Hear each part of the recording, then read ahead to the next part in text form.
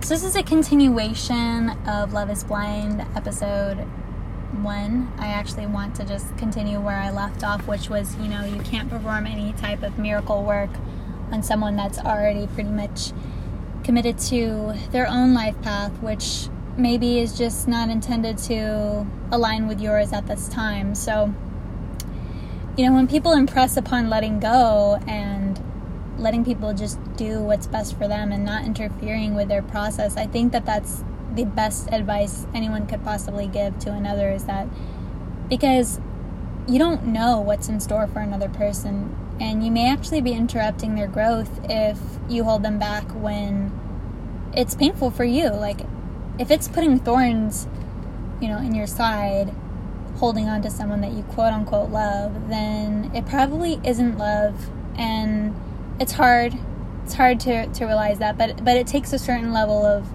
self-mastery to be able to say that, and to get to a place where you can actually decipher and discern, is this love? I mean, obviously you're going to have a good connection with your heart, and you're going to have to know yourself well enough and certainly enough to not allow certain vibrations in your life any longer. And so, that was pretty much the topic of today's episode. I just want you guys to know that you're never alone.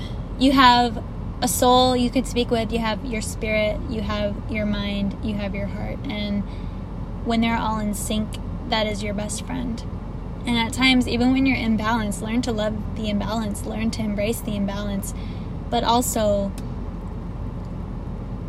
figure out and see how to get rebalanced, whatever that might take. It might take joining a fitness class. It might take just those little steps towards your self-care. Anything that makes you light up from the inside out is the embodiment of what your heart wants you to do.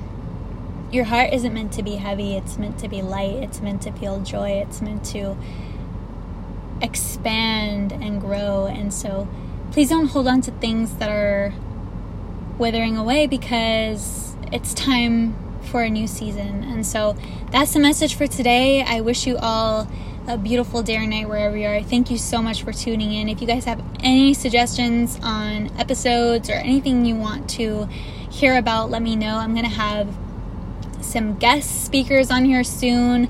I know that this is just a very, very informal way of speaking to you guys and connecting with you guys, but I love this outlet, and I hope it provides you support, and I love you all.